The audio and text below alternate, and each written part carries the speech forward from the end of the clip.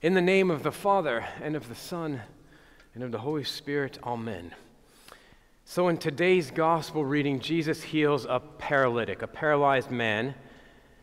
And again this summer, we see that behind Jesus' extraordinary miracles, there's usually an everyday miracle at work, which once you reveal it, can be a great blessing for us all in the here and now.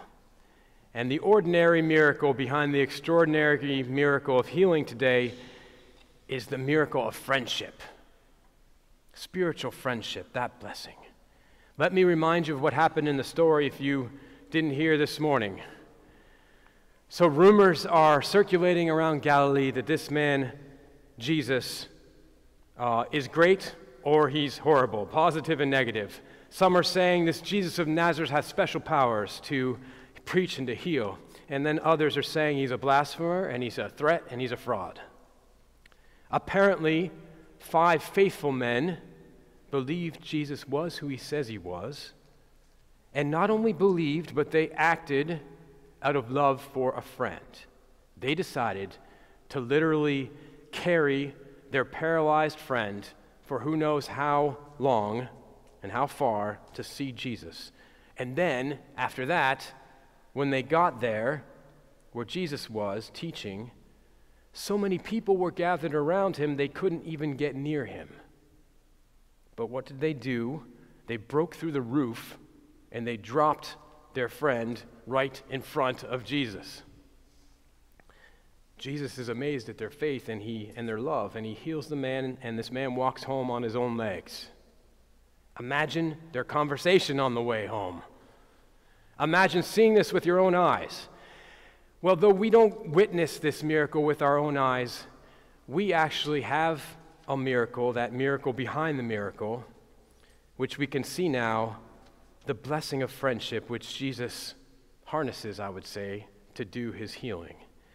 And it's good to reflect on friendship here today in this place, because friendship, I think, is a bit endangered in our society. And St. Hagel can play a key role in cultivating our spiritual friendships between each other before God. So let's start with a quick reflection on the unique spiritual power of friendship. I titled this sermon from a William Blake quote, and he said, "The bird a nest, the spider a web, man friendship." The bird a nest, the spider a web, man friendship, meaning friendship is basic to humans. It's unique to humans. And it's necessary. And the need for friendship is very interesting. It was there from the very beginning, even before the fall.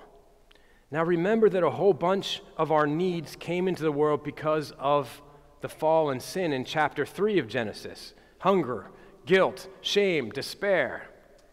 But back in chapter 2, before the fall, there was only one thing missing, and it wasn't out of lack, it was out of abundance. Remember, God made everything and made us and placed us in paradise and called it all good, but what was the one thing that God said was not good before the fall? It is not good for Adam, for man, to be alone. So even though in paradise, lacking nothing, Adam's life was incomplete until he could share paradise with another. So friendship, relationships are baked into our DNA, and that's because they're baked into God as well. Remember, we're made in his image, and God in himself is 3: relational, Father, Son, and Holy Spirit, intimate spiritual friends. Now, it seems to me that up until our modern age, I'm not sure if people needed reminding that friendship was among the highest blessings of life. But somehow today, it might be that we're losing this wisdom. And I'm just picking one statistic out of very many, but apparently 1 in 5 men today admit that they don't have a single close friend. 1 in 5. And that's 5 times as much as 30 years ago. So something is happening. And there's lots of reasons for it. We work too much and don't have times for friends. We move around too much and never keep the friends that we do have.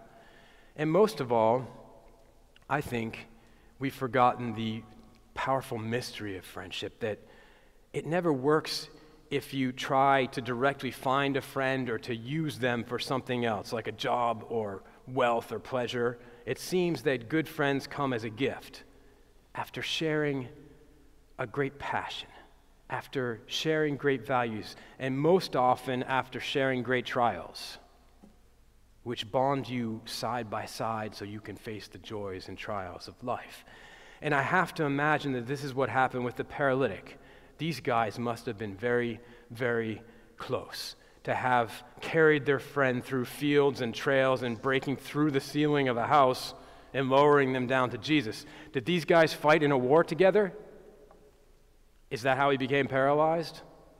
And how they bonded so closely? Maybe they worked the same farm since they were young, and one day he fell off his horse and was paralyzed.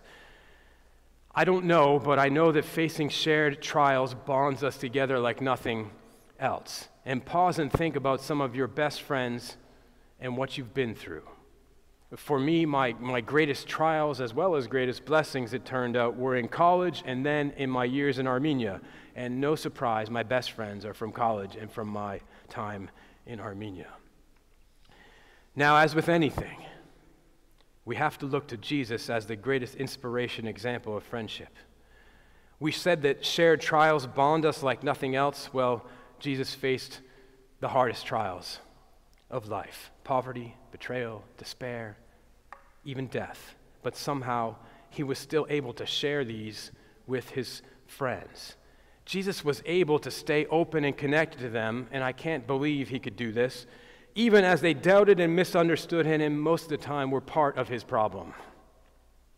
Somehow his love was greater than all this, even greater than death itself.